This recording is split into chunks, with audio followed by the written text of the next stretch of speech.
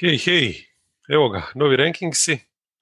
Dobra vijest je da večeras imamo Krehu i onda ćemo odraditi istok, a prije toga dok se on spoji idemo po zapadu, solo. Zapad, di su svi polomljeni, nekako imam dojam. Ne znam uopće, mi se nije ni dalo slagati, znaš, Lakers se na kraju predstavlja prve, ali toliko mi to sve skupa neuvjerljivo djeluje nakon ovakvog tjedna, nakon tih vijesti, šta im se sve događa, ali nisu ni drugi u boljem stanju, jel? Tako da stvarno jedna sezona ko preživi pričat će. Jel? Prije nego što krenemo šetati ovih 15 ekipa po zapadu, što se rankingsa tiče, što se Q&A tiče onog podcasta od jučer, tu imamo situaciju da sam i ja mislio da s obzirom da pretpostavljam da svi koji su ostavili pitanja su subscriberi, da ću lako ući u trag njihovim adresama, međutim po onim nikovima ja ne mogu skužiti ko je tko. Znači recimo poslao bi knjigu čovjeku koji je sa nikom se potpisao Hugo Capet. Znači molimo francuskog kralja da nam ostavi, bar da tamo komentarom se javi čisto da neke podatke dogovorimo se, adresu i to da mu mogu poslati nagradu koju je zaslužio. I to je to, subscribeajte se jer i 200 subscriber, evo već sad, znači sad samo raste ludilo, 150 je, 200 će isto dobiti neku nagradu ko bude i to je to. Znači šta smo rekli, zapad idemo. Prvo zapad, znači Sansi definitivno zaslužuju biti broj 1 nakon onakvog tjedna, ali bili se vi kladili na Sanse ako će Lakersi biti u komadu. Jel? Znači dalje se vodi istom logikom i dalje su Lakersi broj 1, ali ovaj tjedan je bio banana totalna. 3 poraza, 1 pobjeda. Ta ona protiv Orlanda na početku tjedna gdje eto Davis, iako nije još na 100%, bio dovoljno dobar da srede Orlando bez nekih većih problema. Protiv Wizardsa igra još bolje, ali ono što ih je koštalo najviše i do sad i onaj prošli tjedan, jeli, i uopće od dolaska Drummonda, pa tako onda i ovaj tjedan, to je ta obrana koja jednostavno ne funkcionira, nema tu energije kao što je bilo. Previše novih igrača se stalno ubacuje, previše nespremnih igrača, znači nije samo da je Davis se vraća od ozljede, LeBron je očajno izgleda u ove dvije utakmice isto defanzivno. Drummond tek dolazi u neku kondiciju, pošto nije po sezone igra i više. Sidija je na klupi i ždera, tako da ovo uopće nema veze sa onom momčadi koju smo gledali prije.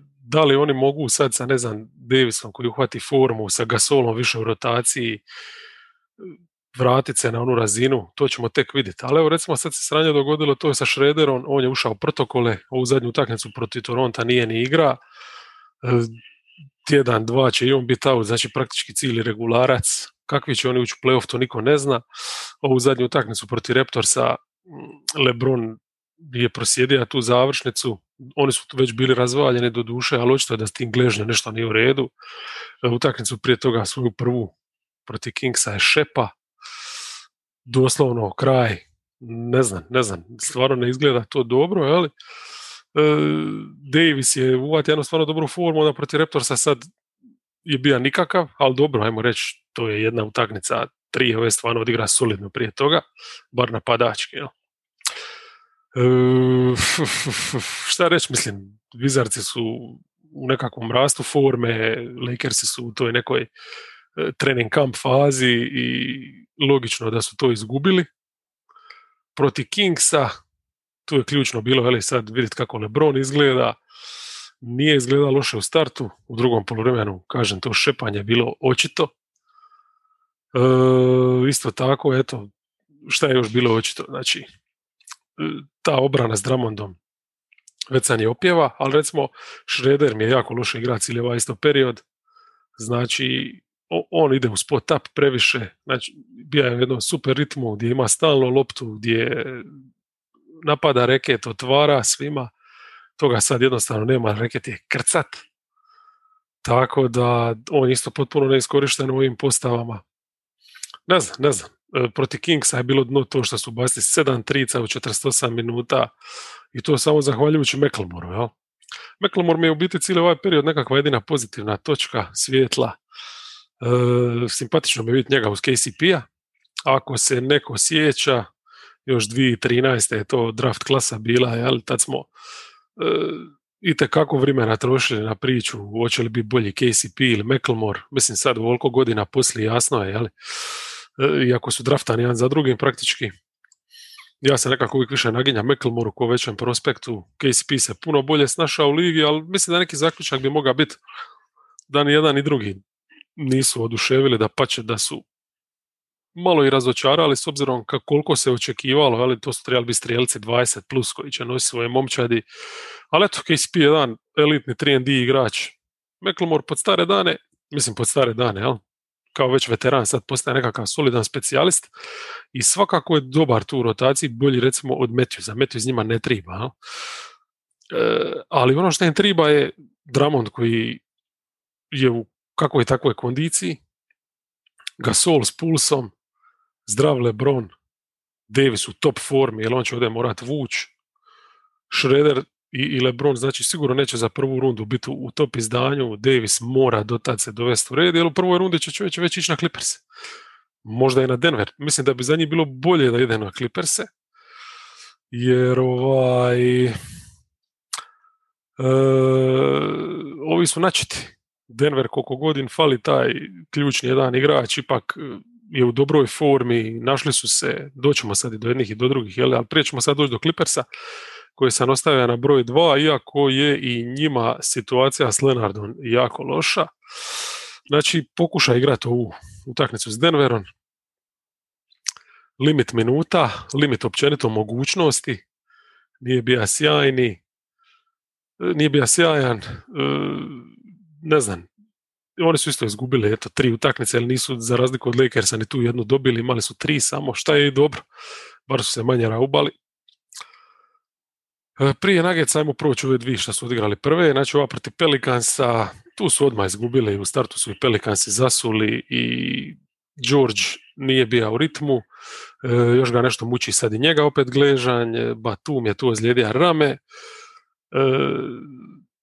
znači nije uopće bilo potrebno se raubat, to odmah upišeš poraz, upasi debeli minus na startu i to je to, idemo na sljedeću utakmicu protiv Sansa, ali i tu su razbijeni. George, nisam vidio neke posljedice tog gležnja pretjerane, ali igra je samo protiv Paula i Bookera koji su u odličnoj formi, jel? Praktički. Znači, tu mi je zanimljivo bilo gledat to šta su, ajmo reći, imali tu centarsku opciju jedni i drugi, znači kad su oni sa zubcem u sredini gdje tu peticu ne svičaju, onda ostavljaju ga u zoni, znači igraju praktički ko Sansi i tu Phoenix definitivno ima više rješenja na toj igri i on puno je bolje koristi taj prostor, naravno, ali zbog tih igrača koje ima, ta dva beka koji polu distancu imaju u malom prstu. Svičanje na ovim ostalim pozicijama ti ne donosi puno, jer ti bekovi su isto, pogotovo Booker, žive za igrati 1 na 1, to se u završnici itekako vidilo. U završnici su i Zubca imali na parketu, pa su i s njim onda svičali, nisu ga više ostavljali u zoni. Nije prolazilo. Zašto su Zubca uopće vraćali u igru? Zašto recimo tu nisu igrali sa Morrison, taj svoj small ball, pa small ball su spucali uopće da bi se vratili u utakmicu period prije i Sansi su se prilagodili, skužili su da s Aytonom mogu tu dolaziti do skokova u napadu, laganih poena na obruču, jednostavno su prisilili ih, s obzirom da su počeli dominirati u reketu, da vrate Zubca i to je samo još jedan taj detalj bio gdje ih je Phoenix nadigra. Zubac sam po sebi nije bio loš, znači ono što je bilo vidljivo u ovoj utakmici već neko vrijeme, ali pogotovo u utakmici protiv Sansa, protiv Denvera isto ima tih momenata, ali manje naravno, jel? To je taj short roll, znači praktički momčadi koji ostave polu distancu, oni će koristiti Zubca čak kao nekakvog slash and kickera dodatnog, što je sad dobro došlo, jer Man nije u formi, Batum je fali uvijek nekoliko kreatora, tako da eto, jedan način da tu svoju slash and kick igru održe živo, on je i Zubac bija. Tako da to je sve ok do neke mire, ali Sansi su trenutno jednostavno pre dobri. Znači čak i ono Rondova, recimo dobra epizoda s klupe nije značila ništa, jer klupa Sansa je bila opet bolja. Ono što ih može tješiti jedino eto to da su Sansi bili praktički kompletni, a njima su ipak falila dva itekako bitna igrača, ali Kawhi i Baka i Beverly, možemo i njega spomenuti. Znači, ovakvi nemaju šanse protiv Phoenixa, a protiv Denvera s ovakvim Kawhi isto možemo reći, jer Kawhi nije bio pravi i tu se sad već postavlja pitanje hoće li biti i kad pravi. Znači, ne znam, mislim, nisu me uopće impresionirali, odlično su ušli u tu utakmicu. Oni su tu imali pred početak neku prednost u tome šta recimo Zubac igra stvarno dobre minute na Jokiću već dugo vremena, prati ga 1 na 1 i na perimetru, igra ugura se s njim u postu, znači isključivo je zadužen na njega, za njega to funkcionira solidno, Jokić uvijek ima nekakve slabije partije i to je ovdje konačno puklo, znači u tom drugom poluvrimenu Jokiću se nešto prilomilo konačno, počeo je koristiti u svoju kvalitetu licem košu, počeo je zabijati preko Zubca, počeo ga razvaljivati 1 na 1, znači ne ideš u kontakt koji ovaj čeka, nego ideš na skok šut, polu distanca isto, zašto se moraš puštati ispod obruča gurat kad možeš zabiti suzu čovječe sa 4 metra.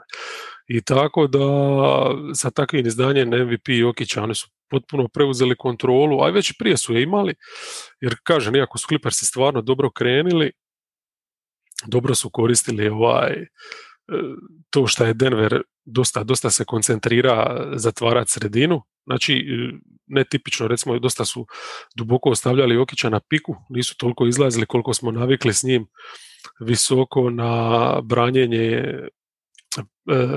pick and rolla, ostajala je ta polu distanca iz koje su Clippersi onda mogli tražiti šutere da bi neko dolazio na pomoć pa bi bio neko otvoren vani i pogađali su, ako ništa drugo rotirali su Denver da se dosta rotira, odnosno takav plan Denvera samih je natjera da se dosta rotiraju, pa su onda često i neki mismečevi se pojavljivali koje su Clippersi stvarno dobro rješavali i onda se dogodila rotacija, krenule su izmjene i ti Clippersi vidiš da na klupi nemaju nikoga, znači Batum očito sad nije spreman, ta ozljeda je ostavlja traga, ali Man od kad je došao Rondo, koliko god on njemu može biti idol, ali totalno ga je izbacija iz neke role Slopton. Rondo, super, brojke te ne izgledaju uopće loše, ali klupa Denvera je bila za klasu bolje. Ne znam, u drugom poluvremenu gledaš sličnu priču, znači ti starteri sad već kako Jokić to je krenija igrati igru, rade razliku, ti se moraš vratiti nekako s klupom ili bar ne upasti u tu dodatnu rupu. Rješenje njihovo je bilo jahat Ronda i Cousinsa. Ja? Znači, ok, Cousins nekako taktički na perimetru može malo izvući, razvući obranu Denvera, puno više sigurno nego Zubac, koji uvijek omogućuje Jokiću da stoji pod košem, ali iako to je napad njihov malo podiglo, mislim, defanzivno jasno da ti ne možeš nikog zaustaviti s njima dvojicom, to je najbolje pokazala završnica, ali Di Rondo uvijek u svom nekom filmu zuji okolo za loptom, Cousins praktički nepokretan, onda imaš istovremeno i Jacksona na parketu, sad zamislite taj trio Jackson, Cousins, Rondo, na stranu IQ koji imaju sigurno i Cousins i Rondo, ali sad u ovoj fazi karijere to su tri nekakva igrača koja su navikla imati loptu stalno u rukama, biti glavni i sad bi trebali tu biti nekakva pomoćna radna snaga. Biti je ispalo na kraju da George Leonard moraju raditi za njih, jel? I logično da su Nuggetsi na kraju u toj završnici kad trebaš igrati najfokusiraniji u obranu, Denver je u biti stalno ima otvoren šut. A Zubac, ok, njega je Jokić razbio, ali mislim zašto ga ne bi sad vratio u zadnju šihtu opet provati, jel? Man, definitivno igrač kojeg moraš imati na parketu, I Batum, ok, nije u nekoj formi, ajde, njega još mogu razumjeti da si podredio nekome od ovih. Znači, takvi igrači ti sjede na klupi, a ti igraš sa ovim. Mislim, koliko god da je regularna sezona i treba testirati sve, ako želiš dobiti utakmicu, onda ne vučeš ovakve poteze. Tako da, koliko god Lakersi su u problemima, nemojmo misliti da i Clippersi nisu. I sve je to onako dosta kilavo. A naš treći Phoenix, oni nisu kilavi, oni imaju 4 pobjede su upisali, ovu jednu sad protiv Clippersa već smo manje više spomenuli, znači oni su sad toliko dobri trenutno da Clippersi bez Lenarda jednostavno nisu ta razina, oni su školski to odradili, iskontrolirali, znači imaš pick and roll, sa zubcom to ne možeš braniti, jednostavno Booker i Paul imaju previše prostora, ako ideš i zatvoriti, neko će negdje ostati otvoren, taj otvoreni sprema trice uredno, znači zabijali su kao po špagi. Clippersi su, kao što sam spomenuo, se vratili, ili kad su zaigrali small ball puno prije nego što su htjeli. Znači Morris na 5, tu su već imali problema, znači oni imaju masu tih krila i jesu oni tu stavili na parket i Craiga i Johnsona i Bridgesa i 2 beka su bila uvijek i tako, ali nije to ta razina kvalitete small balla kao ova postava Clippersa. I to je ono što u biti će ih i u play-offu čekat kad naiđu ili na momčad koja ima vrhunsku small ball postavu ili kad naiđu na momčad koja ima pokretnijeg centra od Daytona koji je sposoban spremati trice, Lakersi, jel? Denver na kraju krajeva isto, znači gdje jednostavno nećeš moći bez switcha, ono centra koji je sposoban switchati, jel? Pa ćemo vidjeti ih tad, ali ovo će odvest ako ih posluži zdravlje do kraja i možda čak biti prvi, zahvaljujući recimo ovo kako su odradili protiv Jazza i Thundera, baš utakmice ono koje moraš dobiti, dobili su ih i to je velika stvar, znači ako budeš baš ono prvi imaš cijeli playoff prednost domaćeg parketa, to je super. Samo bi još spomenuo utakmicu s Clippersa, ono sam rekao kako su vratili Aytona kad su počeli dominirati u reketu, da su prisilili Clipperse da odustanu od small balla, što je isto jedna sitna pobjeda, a mislim Paul u zadnjoj četvrtini tih 15 poena što je zabija potpunu kontrolu, ima bio najbolji čovjek na parketu, to klanjanje do poda. Jazz, znači zicer. Jazz je bio bez 2 startna svoja beka, znači ovi su to isto odradili profi, Crowdera i nema problema, ali Craig stvarno upada odlično u te minute. Ova utakmica protiv Thundera djeluje da su dobili jedva, mislim da oni su realno to imali plus 18, nisu briljirali nijednog baš sam momenta, ali su lagano došli do te prednosti i jebi ga, mislim to ti je ono 18 i danas nije puno, primiš nekoliko trica, pokloniš par lopti i dovedeš se u situaciju da izgleda kao da je napeto. Ali, mislim, nije bilo napeto, ali ako ništa drugo je ovo još jedna utakmica koja će poslužiti Montiju da ih malo školuje, da ih barem na idućem zagrijavanju stisne i objasni da u NBA stvarno ne možeš uzimati ono previše nikog zdravo za gotovo i pogotovo u play-offu nećeš si moći dozvoliti ono posjed odmora, a kamoli ono četvrtine ili cijelu utakmicu kao što je ovdje bio slučaj. Još su dobili Knickse i to Knickse koji su u super formi, koji su došli, koji su u biti dočekali ih u Madisonu. Kvalitetna pobjeda, nema šta. Znači Knicksi su tu u startu razvalili, ali sam su onda počeli igrati obranu, match-up zona, više switcha. To je ono nešto što Knicksi ako i ne upadaju trice dovoljno počnu kiksat i onda kad se u egalu u završnici imaš Bookera i Paula i to je to. Knicksi sa tom svojom igrom isto gdje vole centra držati duboko u zoni, nemaju rješenja za tu njihovu polu distancu. Kad su pokušavali normalno to rješavati tako da šalju pomoć, neko uvijek ostaje negdje otvoren. I sam se uklaču kao pjesmica, znači efikasnost, nema šta. Chris Paul experience. Number 4, tu sam prije Jazza ubacio Denver, jer Nuggetsi igraju super, imali su stvarno tjedan odličnih nekih epizoda, mislim sve u 4 utakmice su dobili, ali ima masu stvari koje treba istakniti. Možemo početi s ovom klupom, recimo, koja mi je stvarno ostavila odličan dojam kako su se posložili. To se sad spominja protiv Clippersa, pa ajmo se odmah s tim. Znači, te šihte di su skužili da mogu, recimo, s Dozigerom kao jedinim starterom uz rezervama igrati kvalitetno, to je fantastično. Znači, tu su baš solidni, mogu svičati sve.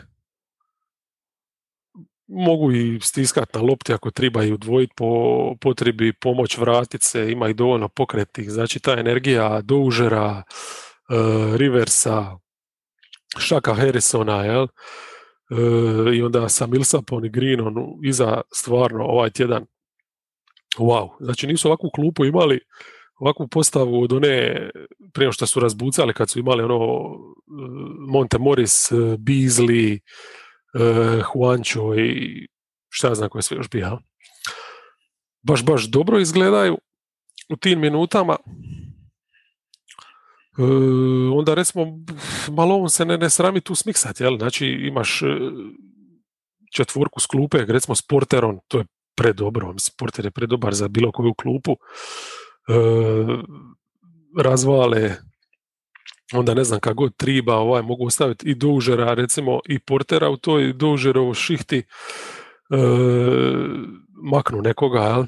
Ako ti treba više, ili recimo kao što su protiv Clippersa u drugom poluvremenu ostavili Jokića šihtu s rezervama, jel? Šta inače ne rade toliko, makli su Harrisona, skužili su da im treba više centar nego bek i mislim, sjajno.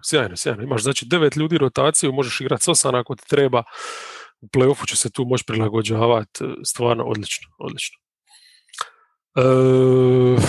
Ajmo recimo nekako redom, počeli su tjedan s Memphisom, to je znači klupa bila ludilo, Memphis je bio umoran, back to back, druga večer nakon Portlanda, nisu imali šanse, oni odmorni i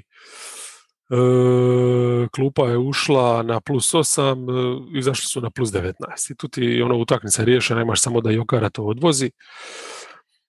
Porter je zabija 31 poen, 19 šutova, znači nije se uznojio i igra fantastično cijeli ovaj period. U završnicama malo se trese, ali imaju oni čovjeka za završnice. Šta se Gordona tiče, on isto u utakmicu izgleda dosta živo i cijeli ovaj tjedan izgleda dosta živo, recimo protiv Pelicansa bio super. Nakrca se penalima protiv Ziona, ali je ogromna stvar to kako je išao u kontakt. Znači Zion kad jurne, on nije njega čeka, nije se pokušava nešto postavljati, nego je on jurnija u njega. Znači, jedan i drugog su se sudarali, tu ga je dosta izbacija iz ritma, sličnom taktikom je i Millsap igra, znači stvarno žestoko, lupaj po njemu i to je nje upalilo. I šta je onda još dobro bilo?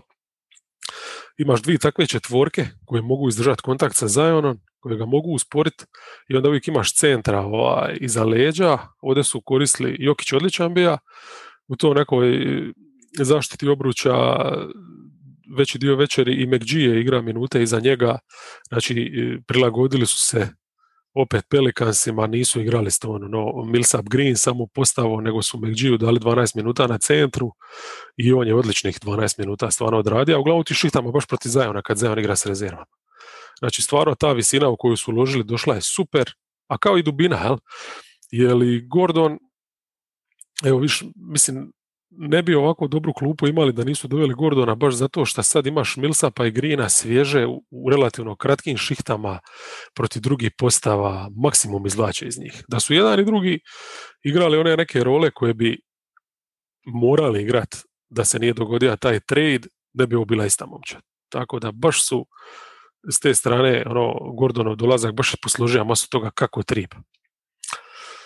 Ta utakmica s Pelicansima, dobro, nije tu bilo samo dobrih stvari, jeli? Naravno da su Jokić i Porter trpali i da je ovo odlično bilo šta su zaustavili Ziona, usporili, jel? Ali dali su uopće šansu Pelicansima kako su loše odigrali u napadu, znači nisu mogli zabiti trice i izgubili su 20 lopti. Znači nije,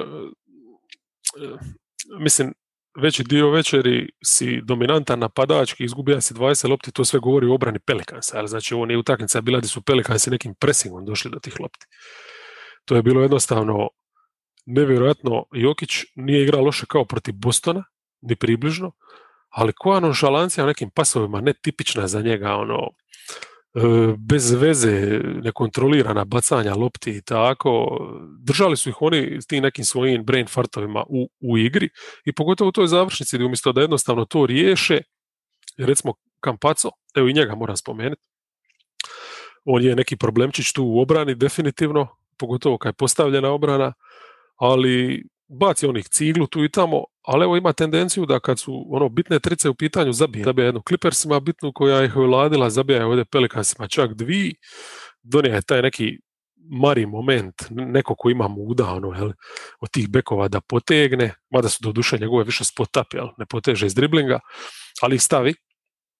Znači kao staje te 2 trice, što sam ti ja reći, to treba biti kraj utakmice. Na kraju su se morali nekakvom Jokićevom blokadom izvući, jer su ovi Porter i Jokara umjesto na kraju da samo izbore nekih penala i zaključi utakmicu poklanjali lopte Pelicans. Ali dobro, mislim, koliko god napad bio tu kilav, samo to što su pokazali obrane zaslužili su pobjedu. Još su koga su sredili? Sredili su Toronto, to na drugoj večeri back to backa su igrali, ali su isto imali više energije od Raptorsa. Do duše nisu se puno ni potrošili protiv Pelicansa. Porter, znači, nevjerojatan cilj ovaj tjedan, tip se kao, ne umara se, ne troši se, on istina puno u obrani, ali stvarno u napadu puno radi i nevjerojatno koliko količinu energije ima. Igra puno minuta. Ovdje je isto bio ključan, znači Malone je stavio ga uz Doziera, ali umjesto Harrisona u tu drugu postavu i onda su razvalili Toronto u tu očajnu klupu. Sjajno. Protiv Clippersa smo manje više sve istakli. Konačno je Jokić riješio taj problem zubca, znači pokazao je da ga može razvaliti 1 na 1, skok šuton, ne trebate ništa puno tu mudrovat. Dublji su, ne znam, baš su kontrolirali utakmicu praktički 40 minuta. Ta završnica gdje su se Clippersi približili na račun to malo bolje igre u napadu, Ronda i Cousinsa, nekih njihovih poteza, ne znam, već sam rekao da jednostavno Denver je tu ima toliko prilika da je moga to i uvjerljivije dobiti. Ali u svakom slučaju opet su bili solidni defanzivno, znači kao što smo rekli kad smo govorili Clippersima, Jokić dosta u reketu, puno pomoći, poanta je bila ne dat Clippersima da taj neki slash and kick funkcionira, nek probaju dobiti tako s tricama, kružeći okolo zone i je se tu riskiralo dosta sa nekakvim svičevima, sa nekakvim trčanjima da se zatvori slobodan igrač, ali je to riskiranje isplatilo se jer stvarno reket su imali pod kontrolom cijelu večer. Znači Denver stvarno dobar. Utah, pa bez Mitchella teško je tu šta reći, evo 2 tjedan. Dobili su ovo što su morali, izgubili su, ovo protiv Wolvesa možda je nisu trebali izgubiti, ali oni su očito tu mušterije Minnesota. Znači, iako su imali onu utakmicu s kojom je završio prethodni tjedan kao nekakav uzorak, šta ih ovdje čeka, opet od obrane Wolvesa nisu mogli pošteno zavrtiti akciju, znači prilagodili se jesu, znači bilo je užasno mi gledat da izbjegavaju igrat 1-5 pick and roll, da Goberta stavljaju uz out liniju i da vrte recimo 1-4 pick, čak i niže su išli, da su bekovi igraju jedan s drugim pick and roll, igrali su masu hand-offova s tim vanjskim igračima, sve kako bi nekako zavrtili akciju, natjerali obranu Minnesota da se izmiša, da počne ispadat, da otvore nekoga. Jel? Znači, to je Minnesota ne uspjela napraviti s tom svojom agresivnom obranom.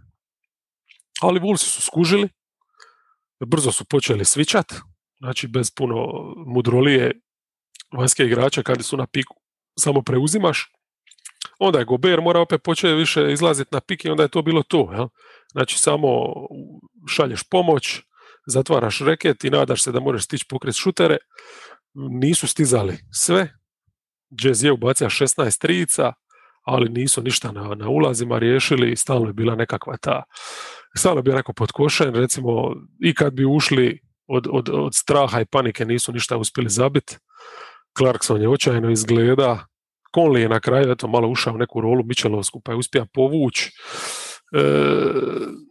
ali jednostavno ta obrana Bullsa ih je baš držala u grču cijelu večer i na kraju je isto donijela rezultat Minnesota. Šansu su imali se možda izvući, ali recimo Gobert, zadnji napad, gdje umjesto da čuva reket, izlazi van, braniti igrača, utrčava mu se i u reketu nema nikoga, Minnesota praktički ima zicer za pobjedu. To je čisto neki dokaz da kad treba čitati igru, kad ga izvadiš iz sistema, da nije baš defensive player of the year. Jel? Ovo dalje, dobro, Kingse su uništili su nekom suludom utakmicu, življavali su se na njima, ubacili su 24 trice. U drugoj četvrtini su zabili 8 trica i to su riješili. Mislim, Kingsi su u toj četvrtini gdje su oni zabili 8 trica i imali ukupno 7 ubačaja iz igre. Znači, jednu tricu samo.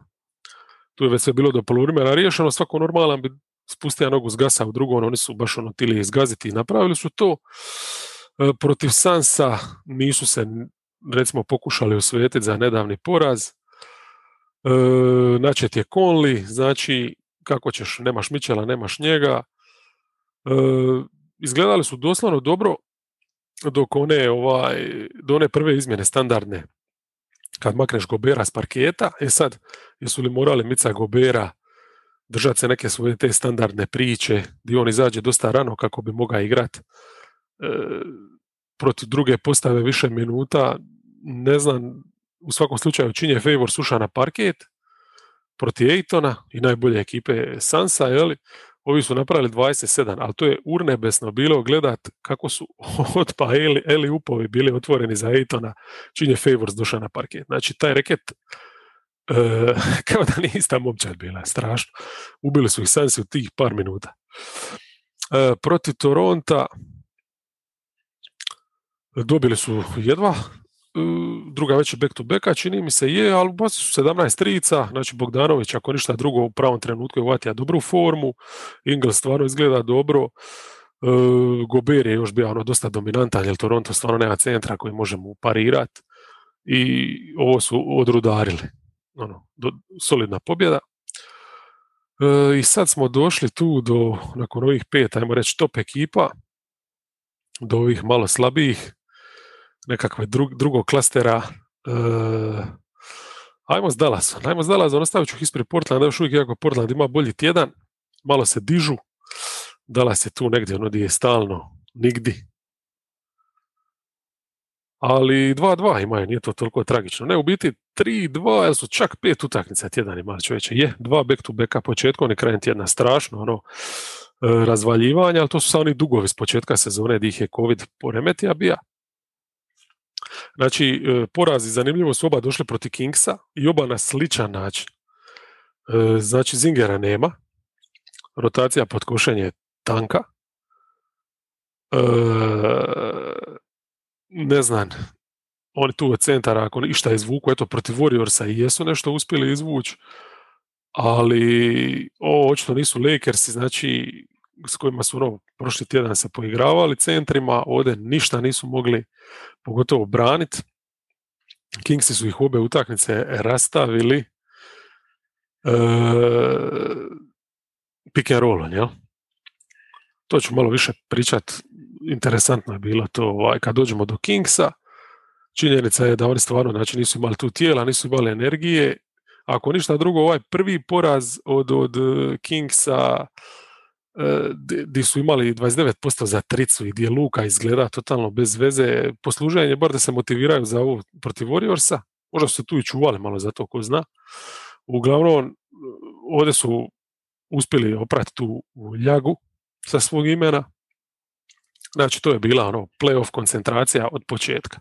Savršene rotacije u obrani, a šuterska forma nevjerojatna. Znači, nisu mogli promašiti. Je li to stvar koncentracije, čistog slučaja, nemam pojma, ali nakon onakve partije mlitaje proti Kingsa, di se ne pokreneš, di gledaš kako te guze igrači Sakramenta, ovdje nisu dali disat Warriorsima.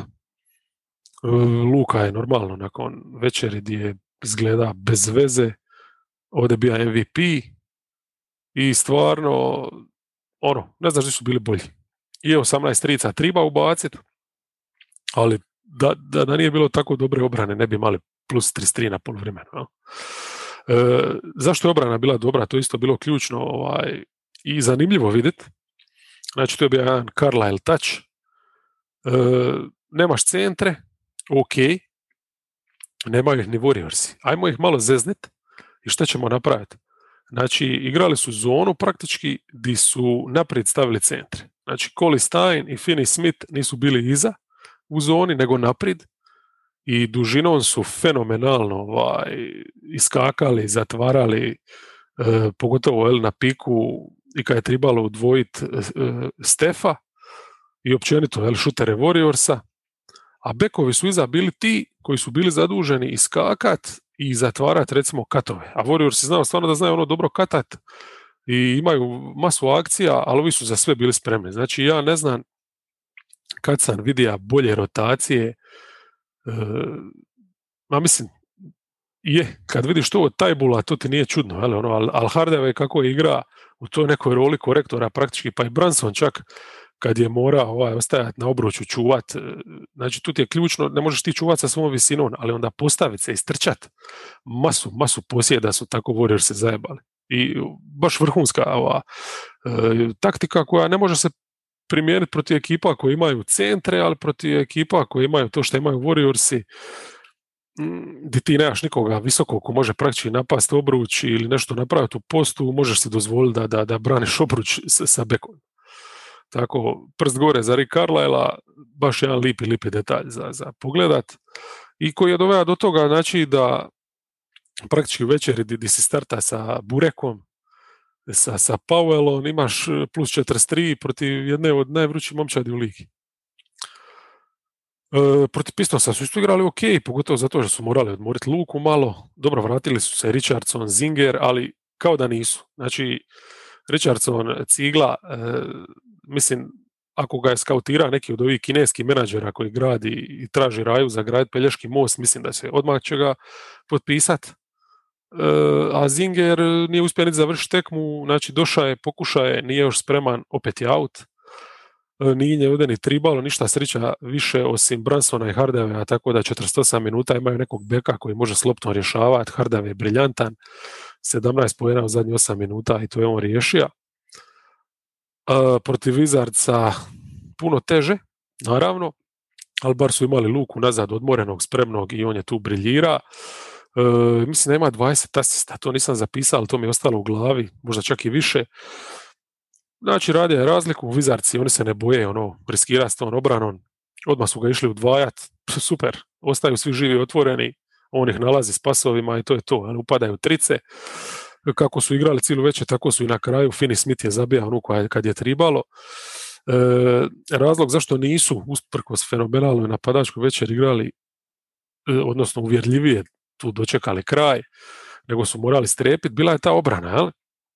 Znači, di ovaj put nisi mogao izvesti trik protiv Wizardsa, koji ipak imaju centre koji te mogu razvaliti, ti moraš imati znači, visokog u sredini i Collie Stein nakon te partije gdje je bio dobar, kad treba braniti bekove, iza na reketu katastrofa. Ne može ništa, niti, znači najveći njegov problem je taj sa strane pomoći da nije u stanju pomoći, a kamoli 1-1, jel?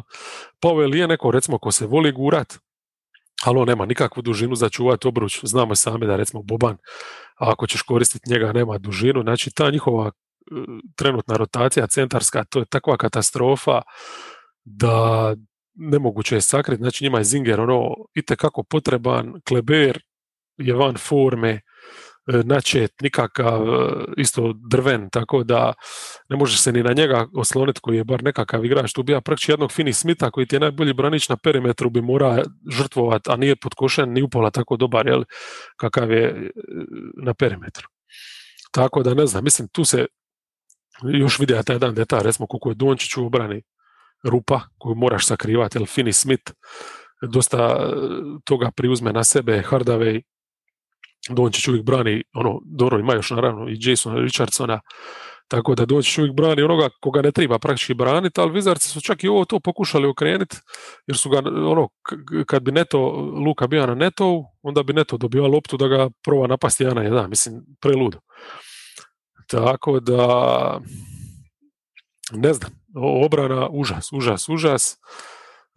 U tranziciji, standardno, lini znaju biti užasno, pogotovo protiv Westbrooka, mislim, taj tip je manijak, ali eto, izvukli su se na račun napada, a protiv Kingsa to nisu mogli. Znači, druga već je back to backa, nikako raspoloženi napadački i onda to u obrani di ih centri razvaljuju na piku, di ovi njihovi, znači šta smo rekli, nemaju ni mišiće, ni noge, ni ništa, užas.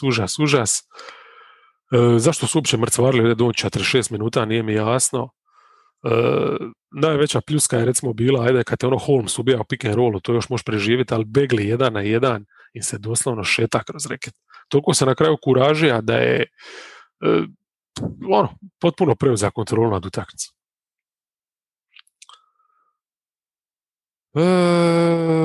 Blazersi rastu u formi, odnosno dolaze u neku svoju standardnu formu, a to je zahvaljujući tome što Dame izgleda dobro, a problemi ostaju isti, to su ti defanzivni. Ovdje nisu imali puno sreća izazova, znači sve momčadi protiv koji su igrali bile su itekako načete.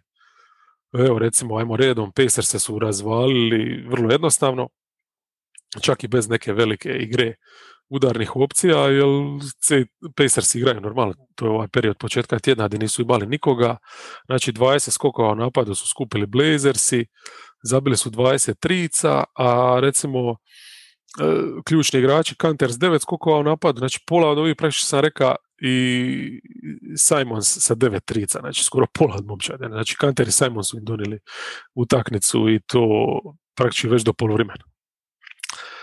Grizzlies, to je bilo simpatično čisto provjeriti da vidimo što će se događati, jer Grizzlies su ih natamburali u dvije utakmice prije i sad je bilo pitanje kako oni misle li se konačno prilagoditi pobogu ili će dozvoliti dalje Morantu da im šeta kroz reket. I začudo, Terry Stotts je zaslužio dnevnicu.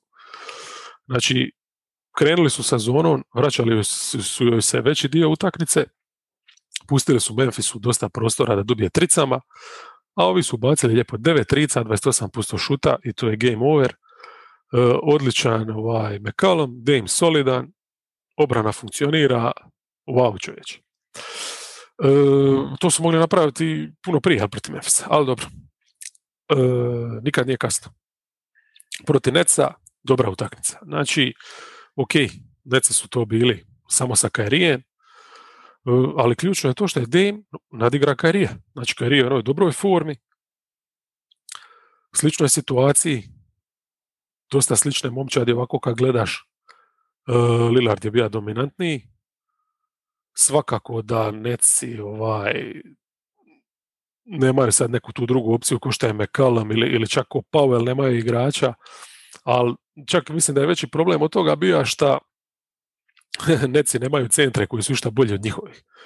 Znači, da pač ti imaš Nurkića i Kantera protiv Blakea i Jordana, ako cijelu večer igraš u tim nekim omjerima, ako ovi te ne izazovu sa small ballom, ti si tu na konju.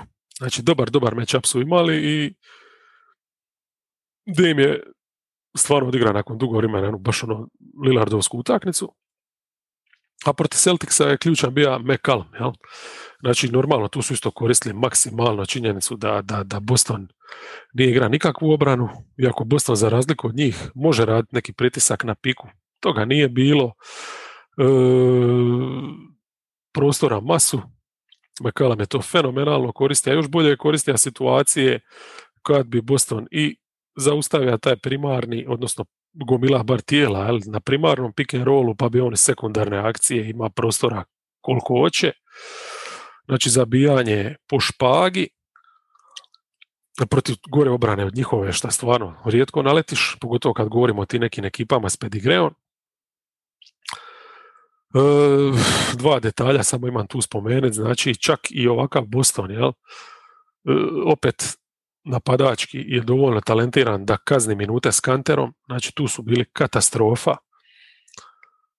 Kanter je grozno, znači on je uvijek loš, spor i to, ali ovdje recimo ima masu situacija, to sam baš obratio pažnju, di ima dovoljno vremena nakon što centar dobije loptu, znači čak da nije uključen u pick and rollu, nego sa druge strane da dolazi akcija, centar dobije loptu, on ga gleda, znači uopće ne ide raditi pritisak na njega da ide u kontakt ili nešto, znači nevjerojatno kakav pristup na toj strani parketa njegov, što ih je skoro koštalo, mislim Boston je ostao zahvaljujući Kanterovim minutama u igri, ali kažem, kad su ono stavili Nurka nazad na parket, to je bila potpuna kontrola.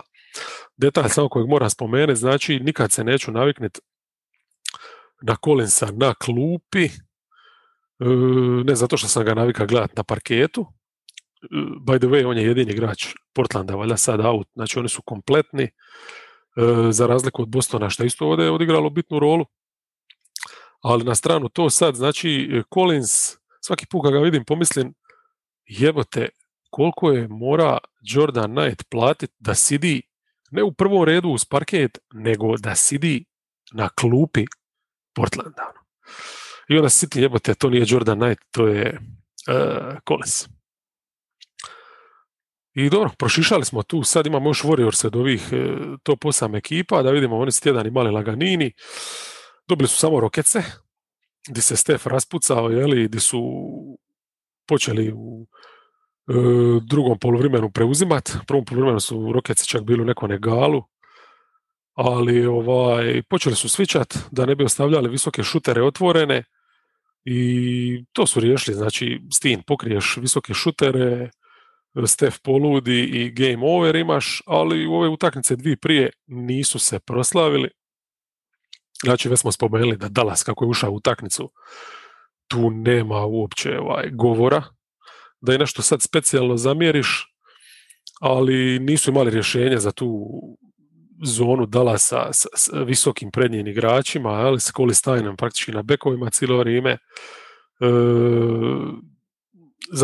Oduzeli su im s tom zonom njihovo kretanje i tako. Ritma u napadu nije bilo.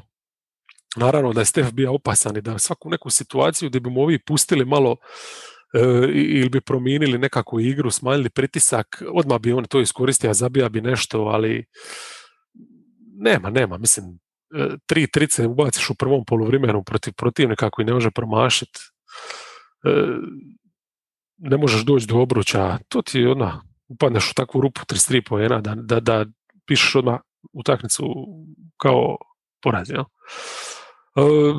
Minnesota, isto jedna zanimljiva utakmica gdje je protivnik ima više opcija čak u oba smjera.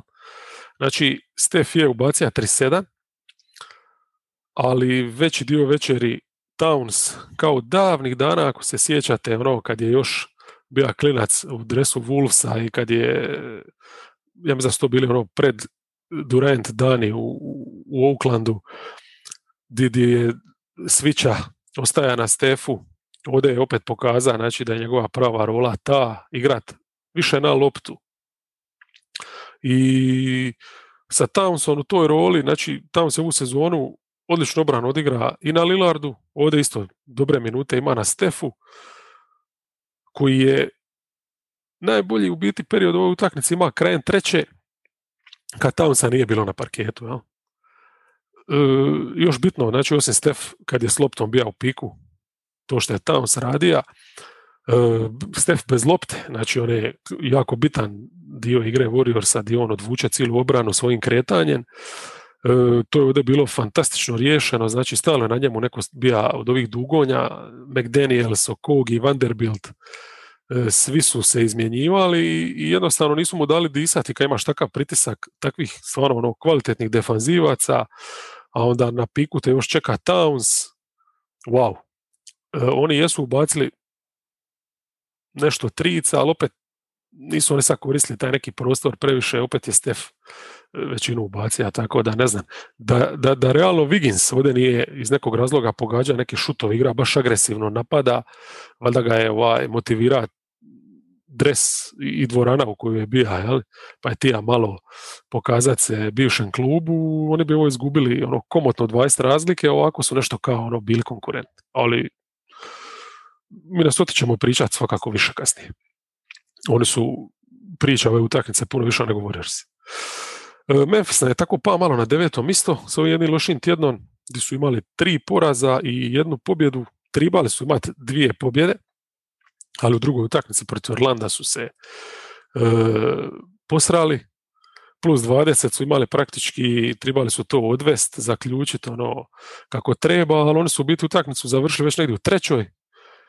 Domaćin se normalno diza, koristio tu priliku što se ovi ne bore, ne fajtaju i zabili su trice kad je trebalo, klasika, mislim, dobra škola, da nema puštanja čak ni protiv Orlanda, kojeg su utakmicu prije sveli na 32 poena u drugom poluvremenu. Znači 24 minute Orlando uspija zabiti 32 poena, baš su ih razvalili. Šuterski su se definitivno ugasili. Znači, već smo rekli da su i Blazers iznenadili zonom, da su tu totalno bili loši. Ne znam, Allen, Brooks, Melton i Bain su gađali 34-13, šta nije dobro, ali opet nije toliko grozno, recimo koliko je Jackson pokvario sa 2-10, potpuno prosjek. Morant nije ima prostora za ulaziti, nije ni Valanciunas toliko ima prostora, općenito prvo poluvreme su gađali 36% iz igre ukupno. Tako da poslije baš nisu imali ni ideje kako to napasti i riješiti. A u Denveru su bili, to smo rekli, druga večer back to backa, nisu imali šanse i kad je klupa napravila onu razliku, to je bilo to. Znači, u play-inu ih svakako gledamo za razliku od ko će biti 9.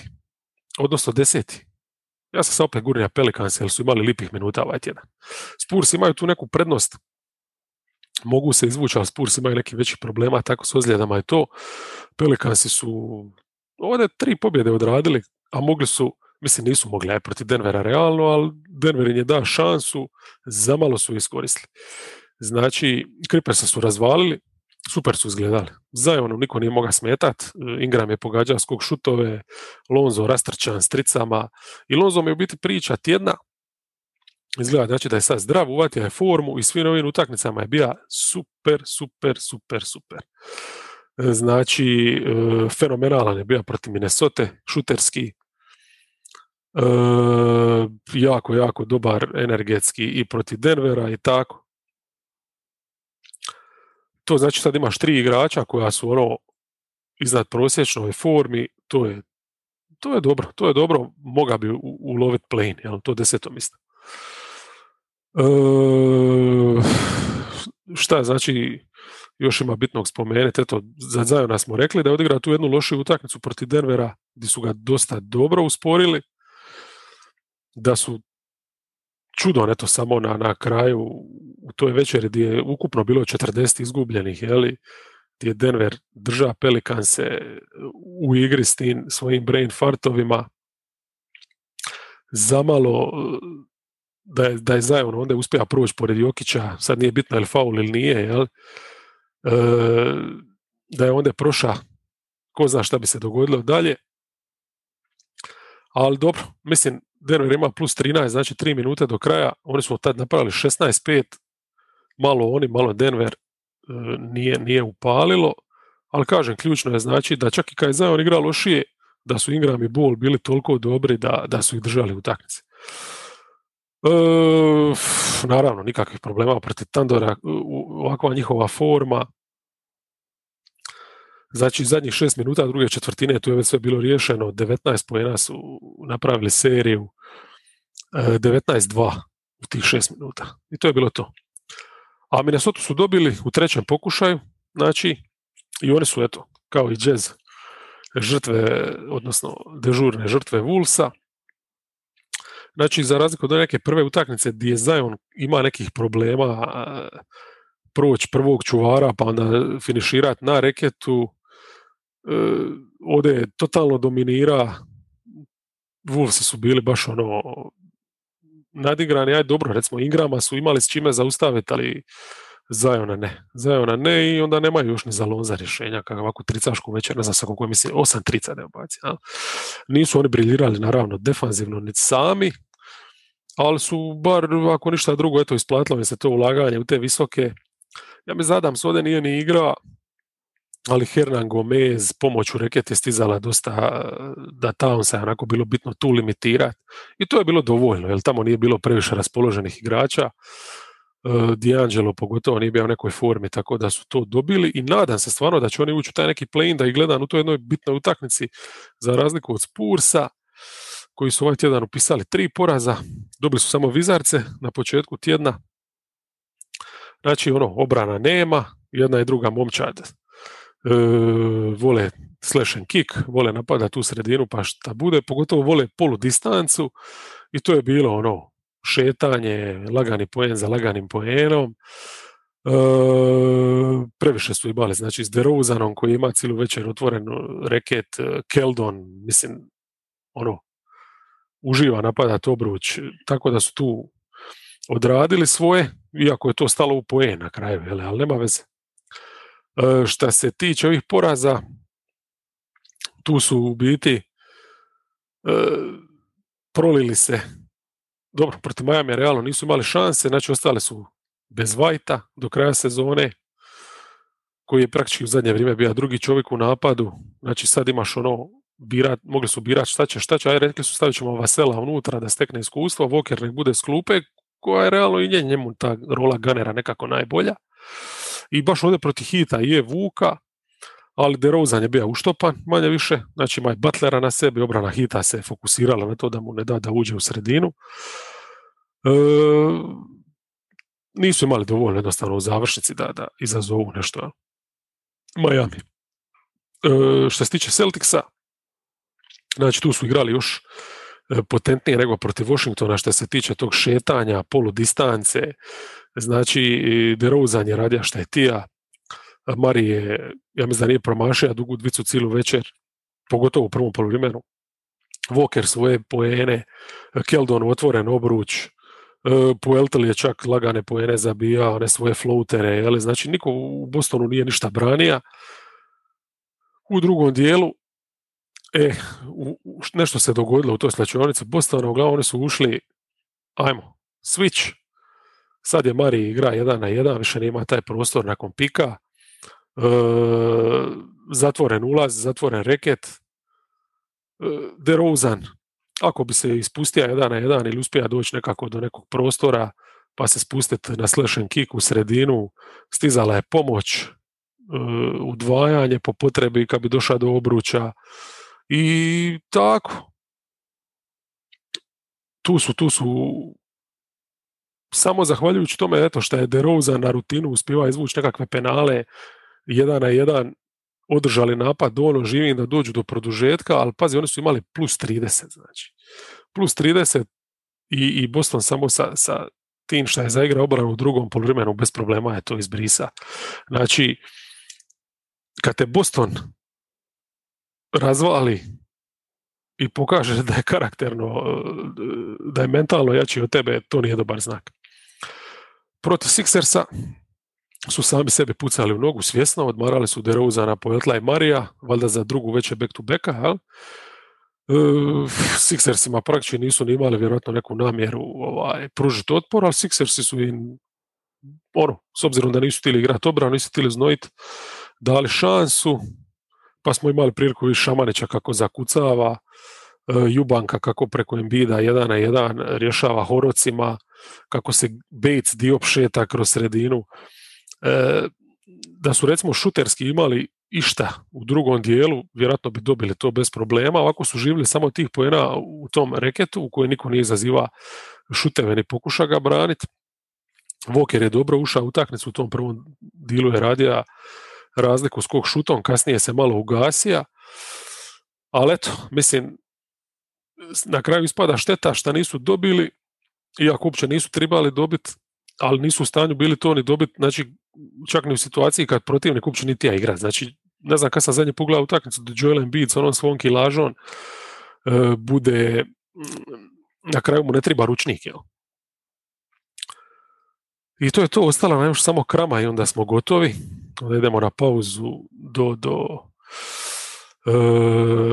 istoka. S tim da imamo o krami isto šta pričati, jer sve je na redu Minnesota. Znači, mora se stvarno zadržati na njima uvijek. Ta obrana koju su recimo ovdje pokazali te neke minute protiv Jazza i Warriorsa, stvarno mogu na tome graditi. Da li će oni sad imati momentum kao Phoenix, ne vjerujem, jer neće do godine imati Chris Paula, ali da moraju imati neku sezonu da budu bar ovako negdje 9. 10. do godine definitivno. Imaju stvarno previše. Znači, Jazz, već sam rekao da su provali malo miksa tu u napadu, vrti drugi tip pick and rolla, drugi tip igre, drugčije rasporediti tijela, kako su ih di postavili, i jednostavno nije išlo, jer imali su odgovor kad su se vratili nekoj osnovnoj igri. Zato Wolvesi očito imaju ideju, znači šta manje ostajati u zoni, pomagati sa strane, rotirati se, znači energija, agresivnost, krpanje, rizik, i to je to upalilo. Znači, dosta presinga, dosta te agresivne pomoći, agresivnih rotacija, čak i kad igraš match-up zonu, ali uglavnom odmah ideš na udvajanje na prvom piku pa šta bude. Ha? Znači, nisu oni usklađeni često u tome, ali imaju toliko igrača koji igraju s energijom da stignu to pokriti. Ja? Znači, Jazz je njih tu u početku zbunio, napravio neku prednost, ali oni su se bez problema vratili u utakmicu i kasnije kako je odmicala, igrali sve bolje i bolje, imali su dovoljno strijelaca, znači nema šta. D'Angelo igra dobro, odlično je secirao obranu, ulazio je unutra, maksimalno je znači koristio taj prostor, ne za skok šuteve, nego za razmislit. Čeka je, znači, da li će Gober izaći pa da podvali nekome iza ko se uvali njega, ili ako će doći pomoć negdje sa strane da doda šuteru. Znači, tu je pokazao jednu kvalitetu baš rasnog startnog playmakera koju nažalost ne gledamo prečesto. On definitivno s loptom, s tim slash and kickom kojeg ima, pregledom igre kojeg ima, on bi mogao biti najbolji asistent lige. Jel? Naravno da je u takvom nekom kontekstu gdje je stalno lopta kod njega da se sve vrti i to. Znači, on ima te kvalitete. Jel? Kad ga vidiš ovako zrelo kako igra, kako kontrolira taj napad, stvarno respekt. Jel? Tako da možda ima nade za D'Angela da bude nešto više od ovako nekog ganera. Šta su još sredili su Rocketse. Tu su se namučili, ali to je bila druga veća back-to-backa. Nakon ovakve stvarno potrošnje protiv Ute od startera nisi puno dobija, iako tam si je ubacija 31 u 31 minutu, jel? Ali nije ga bilo u klaču zbog penala. Ali dobro, to je klupa. Znači, Hernan Gomez je ovdje bio glavni iz 22 poena, zabija je sve što je tribalo, tu se pokazala ta rotacija da je stvarno dobra. Mislim da sam je već i opjeva zadnji put, neću sad opet to neke stvari govoriti, ali koliko imaju od kad je Finch sad tu manje više se ustalija sa jednom rotacijom. I to je to. Warriors se, pa rekli smo isto manje više tu aktivnu obranu, jeli? I tu gomilu trčanja uokolo nakon udvajanja da se zatvore rupe, to stvarno malo ko ima toliko igrača da može igrati taj tip obrane. Znači, definitivno se potvrdilo da Towns nije igrač za drop, nego da je igrač za ono što je Malone napravio sa Jokićem u Denveru, gdje ga je jednostavno izvukao da iz reketa ako već ne može braniti obruč, i onda sa strane igrači upadaju u tu sredinu i čuvaju je. Ista stvar je i ovdje. Towns još uvijek nema takvog zaštitnika, znači Vanderbilt je nešto najbliže tome, ali on nema masu, Reed nema jednostavno to u sebi, prefin je igrač, a McDaniels nema jednostavno kilažu, ja? To će protiv Pelicansa i tekako doći do izražaja. Ali da ostane još malo na Warriorsima, recimo jedan plus Townsa u odnosu na Jokića koji ima puno lakše, recimo možeš s njim svičat. Znači Jokara je odličan, izaći visoko pa se vratit, to gdje ti je potrebna recimo znači samo koncentracija i pristup volja, dok Towns ima jednostavno i noge i atleticizam da čak ostane na beku i to je znači ove sezone pokazao i protiv Lillarda i protiv sad Stefa gdje je miksa i preuzimanje i tu pomoć i vraćanje, tako da dosta dobro. Jako bitno je tu istaknuti recimo da od kad Beasleya nema da je sigurno puno lakše bilo sve to pokrit.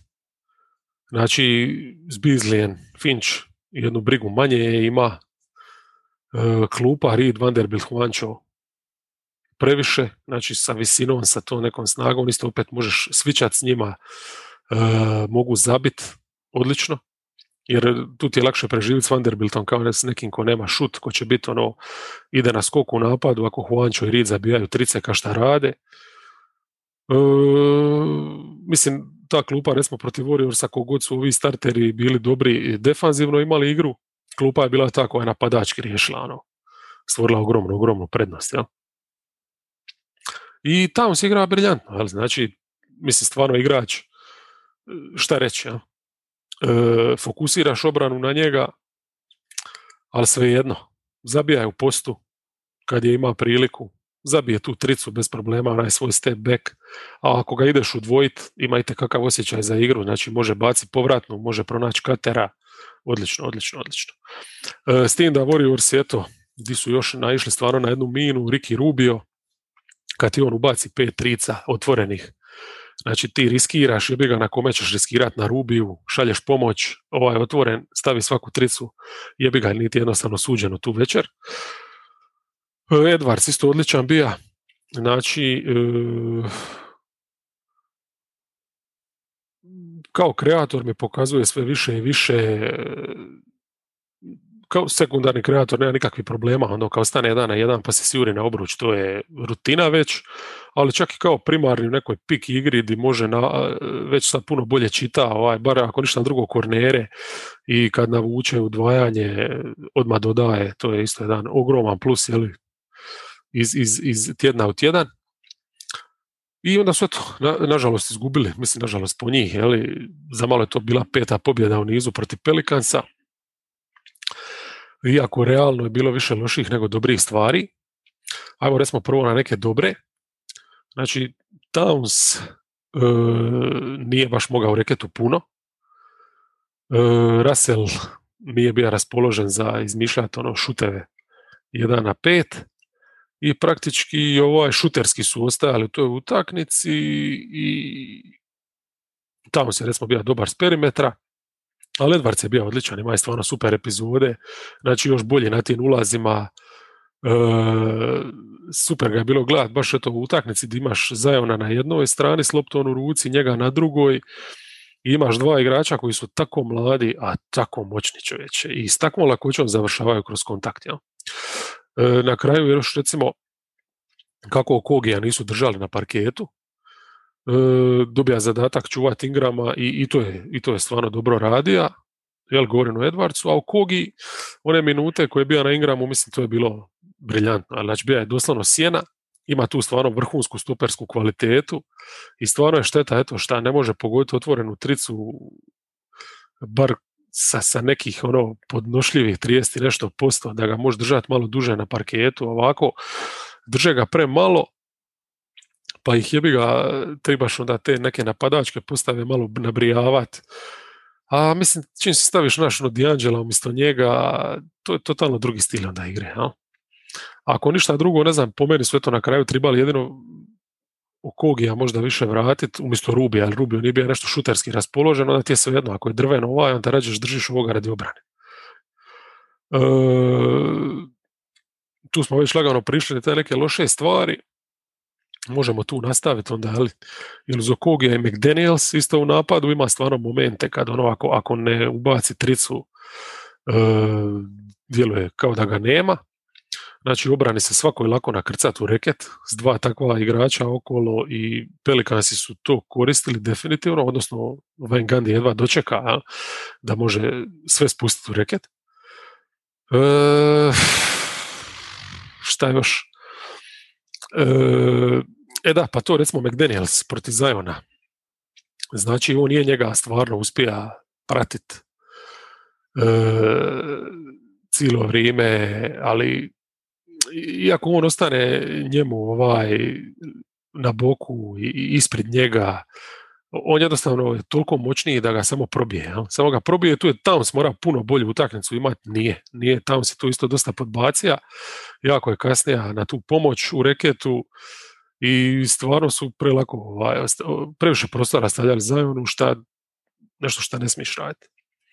Znači, McDaniels, koliko god oduševljava s tim IQ-on veteranskim, di briljantno čita igru, di ostaje na lopti, di je rad nogu fantastičan, nevjerojatno stvarno za nekoga ko je toliko mlad i ko nije prošao neku specijalnu školu, niti je bio nekad na nekom, govorilo se o njemu kao nekakvom talentu koji tek treba naučiti igra košarku, koji ispada da je praktički doktor već za neke stvari.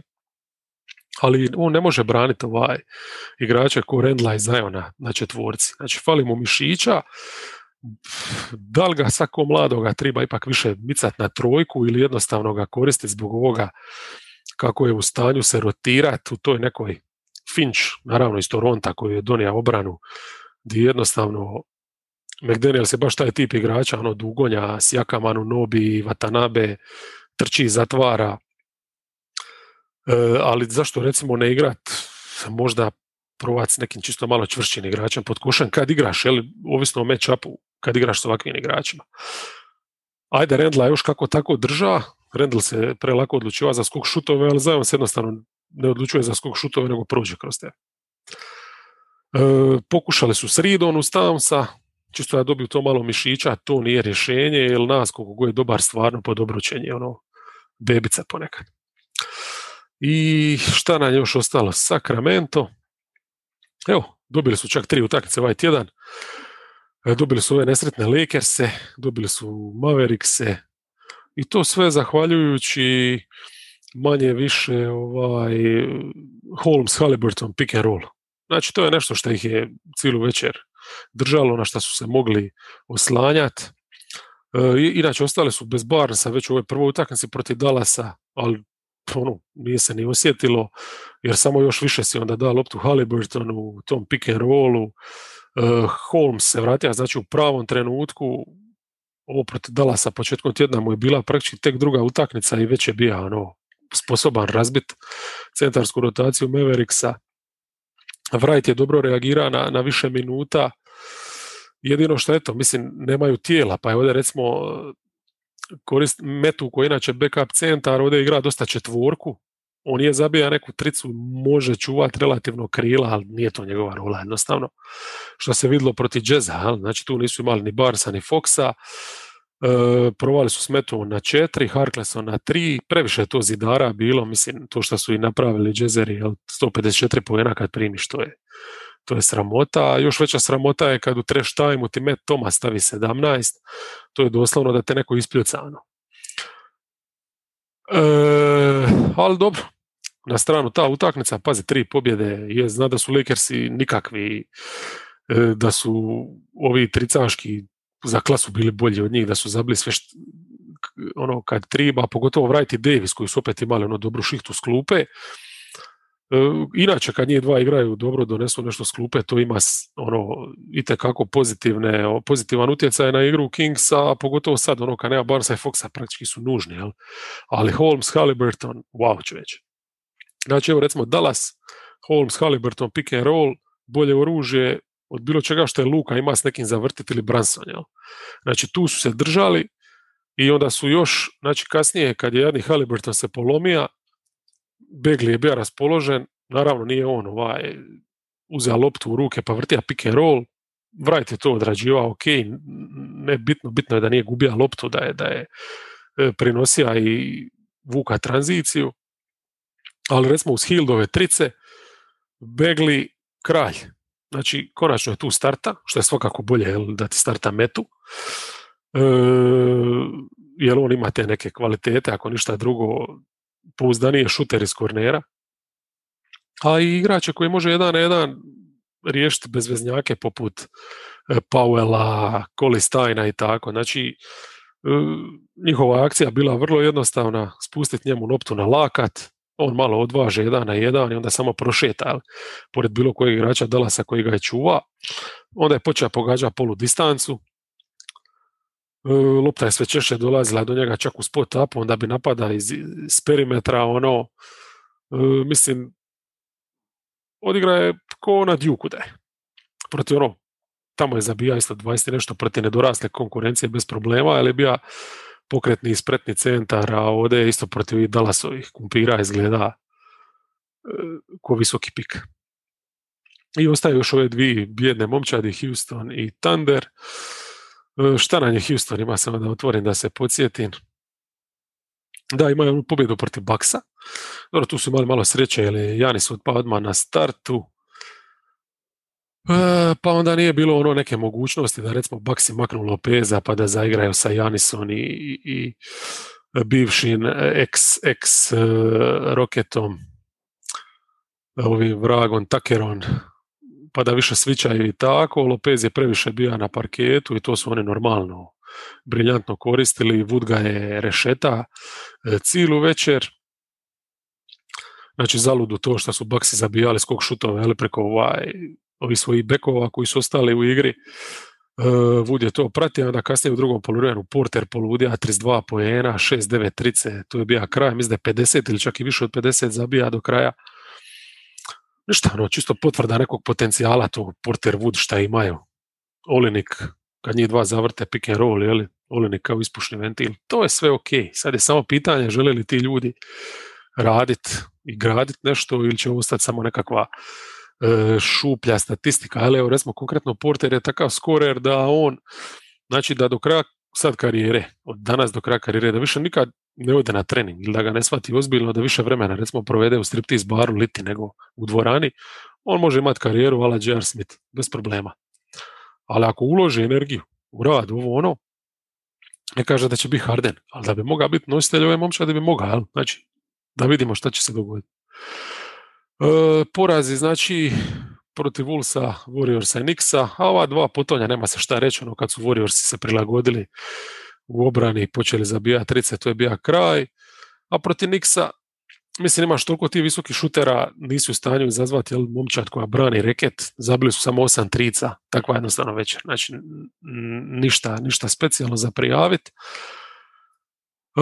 Wolvesi su bili na drugoj večeri back to backa, tu su me malo razočarali. Bez veze utakmica manje više, ali Wolves su ako ništa drugo sposobni odigrati nešto obrane, imaju postava više koje funkcioniraju, dublju neku rotaciju, a Houston ovdje nije ima raspoloženog ni Portera, tako da premalo. A šta se tiče Oklahomice, znači oni su isto upisali jednu pobjedu, iako su i to protiv Bostona, u Gardenu, tu se zajebali, vratili su Dorta u rotaciju, pa je on normalno malo pomoga u obrani, malo u napadu, donio je to neko veteransko vodstvo, ajmo reći, šuterski su zabijali dovoljno, Boston u svom elementu ne igra obranu, tanki, klupa Bostona protiv klupe Oklahome, tu se da čak gledat ko ima koliko NBA igrača. Pogodili su trice kad je tribalo, Boston nije, to ti je manje više to. Bezobraznost tu svakako imaju, ako ništa drugo, znači bez obzira što ih gaze, ne boje se šutirat, znači Poku ima momenata, Beasley ima momenata, uz Dorta svakako treba najviše istaknuti Jeroma, recimo utakmicu prije ove s Bostonom, gdje su Sixersi bili kompletni, a oni bez ikoga ozbiljnog. Jerome je bio jedini koji moga nešto zabiti. Znači ove njegove trice iz driblinga, gdje ono praktički stane, ukopa se, izgledaju koji spot tapa, obrane ga ostavljaju da se namisti, on ih pogađa čovječe. Ovdje s 8 poena, znači bio ključan igrač u toj zadnjoj četvrtini gdje Boston puka, ima je dovoljno ulaza, baca neke povratne, šta, ne znam, smišno mi je bilo u nekim situacijama, Bazley koji nije baš poznat po tome da je u postu neki igrač, spušta se bez problema na Grant Williamsa i Korneta i zabija pored njih, tako da, eto. Ovo dalje je znači bila pušiona protiv Pelicansa, katastrofa, Dort sam nije bio dovoljan, Pokuj Maledon su spromašivali sve moguće i da su igrali protiv ne znam koga, teško bi to dobili s takvim njihovim učinkom. Jel? Pelicansi su zabili 5 trica bijednih i bez problema su ih razvalili. Protiv Pacersa su dodirnuli dno, znači nisu čak ni Jeroma poslali na parket, Dort je zaleđen. Starta izvjesni Charlie Brown, jeli? I čudi me zašto nije Snoopy igra isto. Znači tu su Indiana ih je razguzila, 200 razlike su dobili. I onda ova sad zadnja protiv Sansa, gdje se vratija Dorta i Jeroma, druga večer je back to back, ajde imaš njih, onda svježe, Sansi se kilave, one onako dosadno preko ove dvojice zabijaju, drže se i na kraju, iako su realno gubili, nisu odustali, 9 poena su zabili praktički u zadnjih 60 sekundi i uspjeli su doći na posjed za ostatka, znači nisu se baš sramotili. Šta je, ok, tankiraj, ali nemoj se, brate, sramotiti. I to je to. Eto, ništa, čujemo se, odnosno poslušajte kasnije i Istok sa Krehom. To je to.